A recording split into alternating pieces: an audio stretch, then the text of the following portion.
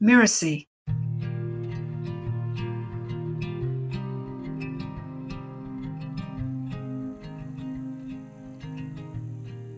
Two men, neighbors and friends, named Nabek and Dagar, lived near a great desert. Nabek had an incomparable horse. It was beautiful and as graceful as a deer. Dagar dreamed of having his friend's horse. Day and night he could not stop thinking about the horse. Finally, he went to Nabek and asked him to sell it to him. Hi, I'm Lisa Bloom, the story coach, and you're listening to Once Upon a Business. In each episode, we explore a story, a fairy tale, folk tale, or traditional story, so that we can discover the amazing lessons relevant for business and for entrepreneurs.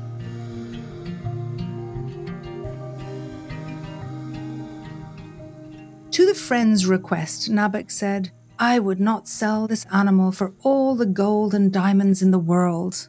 Unable to control his desire, Dagar decided to trick his friend in order to gain the horse. He disguised himself as a beggar, covering his face, and sat by the side of the road where Nabek passed each day. When Nabek approached, Dagar moaned and called out for help, pretending to be thirsty and hungry. Nabek took pity on the beggar, who he thought could no longer walk.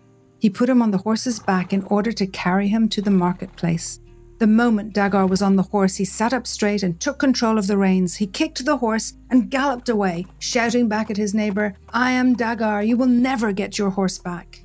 Nabek did not chase after Dagar, but he called after him, "Dagar, stop for a moment. I want to ask you something." Recognizing that his friend could not catch him by foot, Dagar stopped.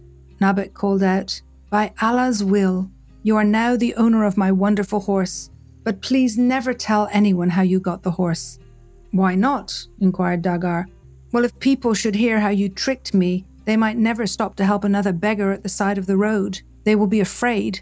Perhaps they will leave some poor soul to die. If this story should be told, it could cause great evil in the world." Dagar listened and said nothing for a long time. Then he climbed down off the horse and gave it back to his neighbor. Together, they returned to the tent of Nabek and made an agreement of peace and swore to be friends forever. This story was rewritten by Yoel Perez.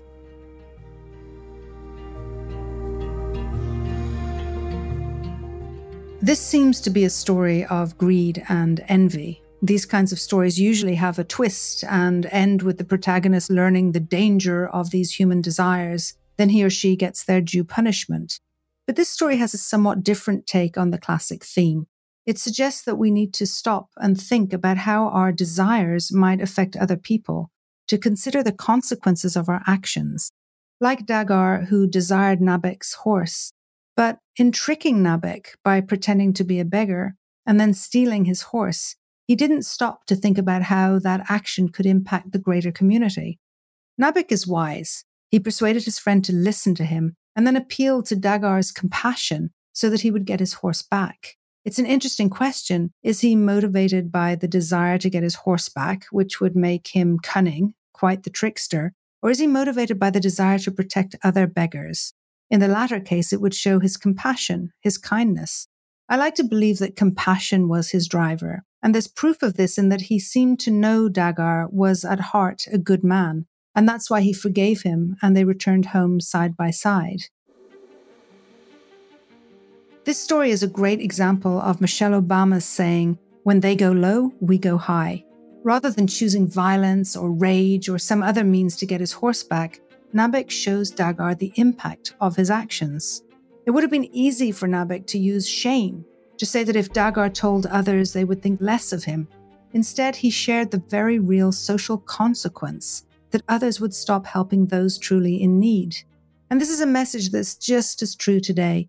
Many people are afraid to help others, fearing that it's a trick. And in business, there are many that would steal an idea and not be aware of any repercussion.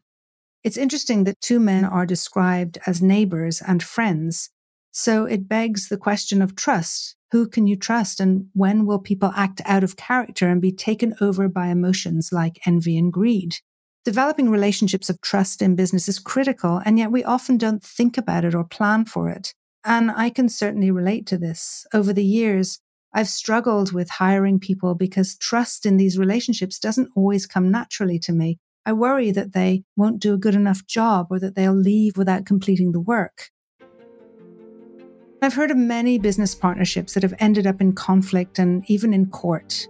Often it's greed and envy that are the cause. One of the partners gets a big opportunity or some other windfall, and the partner feels that they should be getting their share. It's easy to understand. When we see others doing well and sometimes getting what feels like all the luck, it's hard not to be envious. But I believe that envy and greed are part of human nature. We should recognize and admit them as such.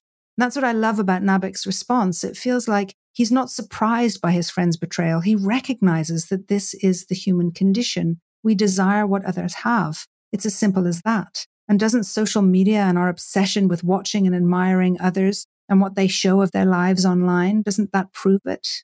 Instead of fighting Dagar or shaming him, Nabok recognizes that this is an emotion we all feel, that it's natural and it's okay, but it doesn't mean that he's going to get away with his horse. He's ready to get it back.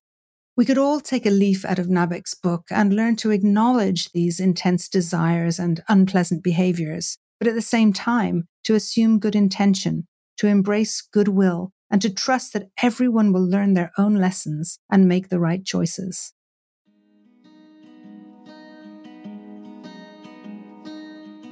I'm Lisa Bloom, and you've been listening to Once Upon a Business. You can find out more about me at story-coach.com. That's story-coach.com. Once Upon a Business is part of the Miracy FM podcast network, which also includes such shows as Self-Awakened Lifestyle and Just Between Coaches. This episode of Once Upon a Business was produced by Cynthia Lam. Mishi Lance and Jeff Govertson assembled the episode. Danny Inney is our executive producer. Post-production was by Post Office Sound. To catch the episodes that are coming up on Once Upon a Business, please follow us on Spotify, Apple Podcasts, or wherever you're listening right now. And if you like the show, please leave us a starred review. It really does help us out. Thank you. We'll see you next time.